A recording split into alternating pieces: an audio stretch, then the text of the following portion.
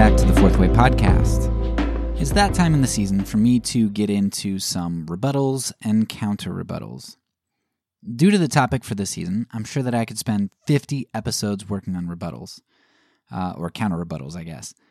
However, I think that most challenges to the negative case I've laid out so far against government largely come down to pragmatic assumptions. Christians can't wrap their minds around the church being important and politics being a usurpation of God's means and his kingship. Since government seems necessary to the way that we live and wield power, God has to want government, right? So I find that there ultimately aren't many rebuttals to deal with since they largely center around some central presuppositions. Namely, the presupposition that God's means are foolish and that we should pursue the things that make more sense and will accomplish what God wants. Maybe you think that take is a little dismissive. I don't know, it probably is.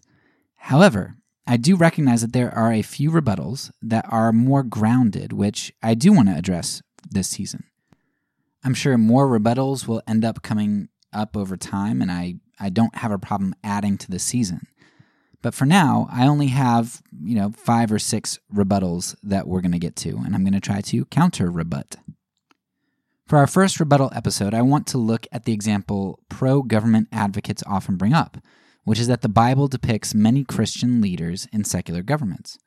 And of course, I'm using the term Christian here anachronistically because Old Testament characters would not have been called Christians, but you know what I mean.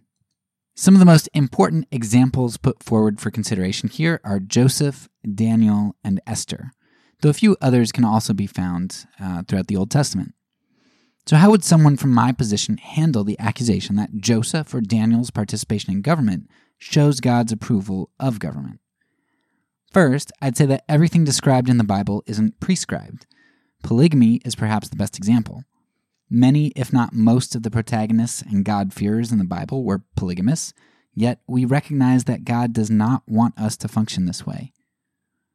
Second, I can't think of a time where God approves of kingship and government. The Bible is big, and I may be missing something here, but the best I think a pro-government individual will get is God saying that he will use or wield a government in a particular way, that he raised a nation up for a particular purpose, or that he approves of a particular leader's actions. But this is very different than an approval of government itself. Going back to the example of polygamy, the fact that God used Jacob's second wife, Rachel, to bear a son, Joseph, to save his people from famine, does not mean that God approves of polygamy. And just because David was a man after God's own heart, yet was polygamous, it doesn't mean that God approved of his polygamy.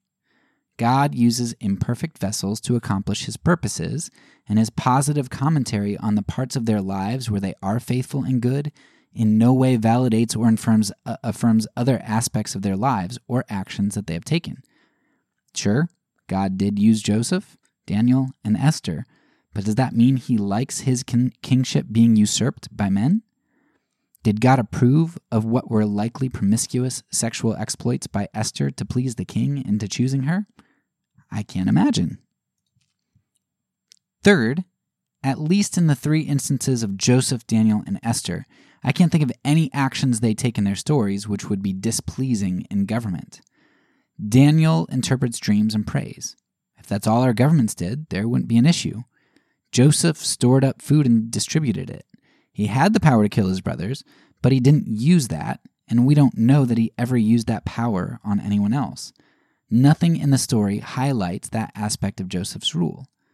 Likewise, though Haman and his compatriots end up being killed in the story of Esther, it isn't at Esther's behest, but rather the king decides that independently. Ultimately, I just don't think that this is a good retort from the pro-government people. I mean, there are just tons of things in the Bible which are descriptive rather than prescriptive. Plus, what the Bible does say about government explicitly seems to be what we should go on, not what we can maybe derive.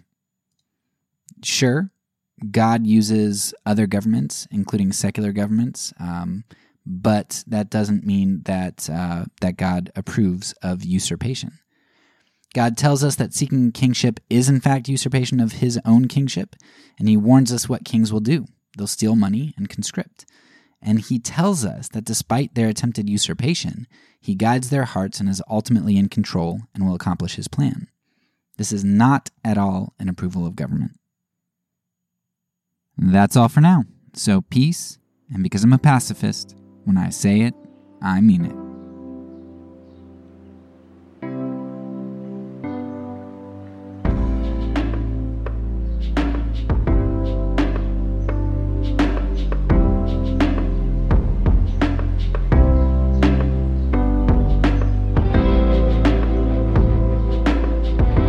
This podcast is a part of the Kingdom Outpost Network. Please check out the links below to find other great podcasts and content related to nonviolence and kingdom living.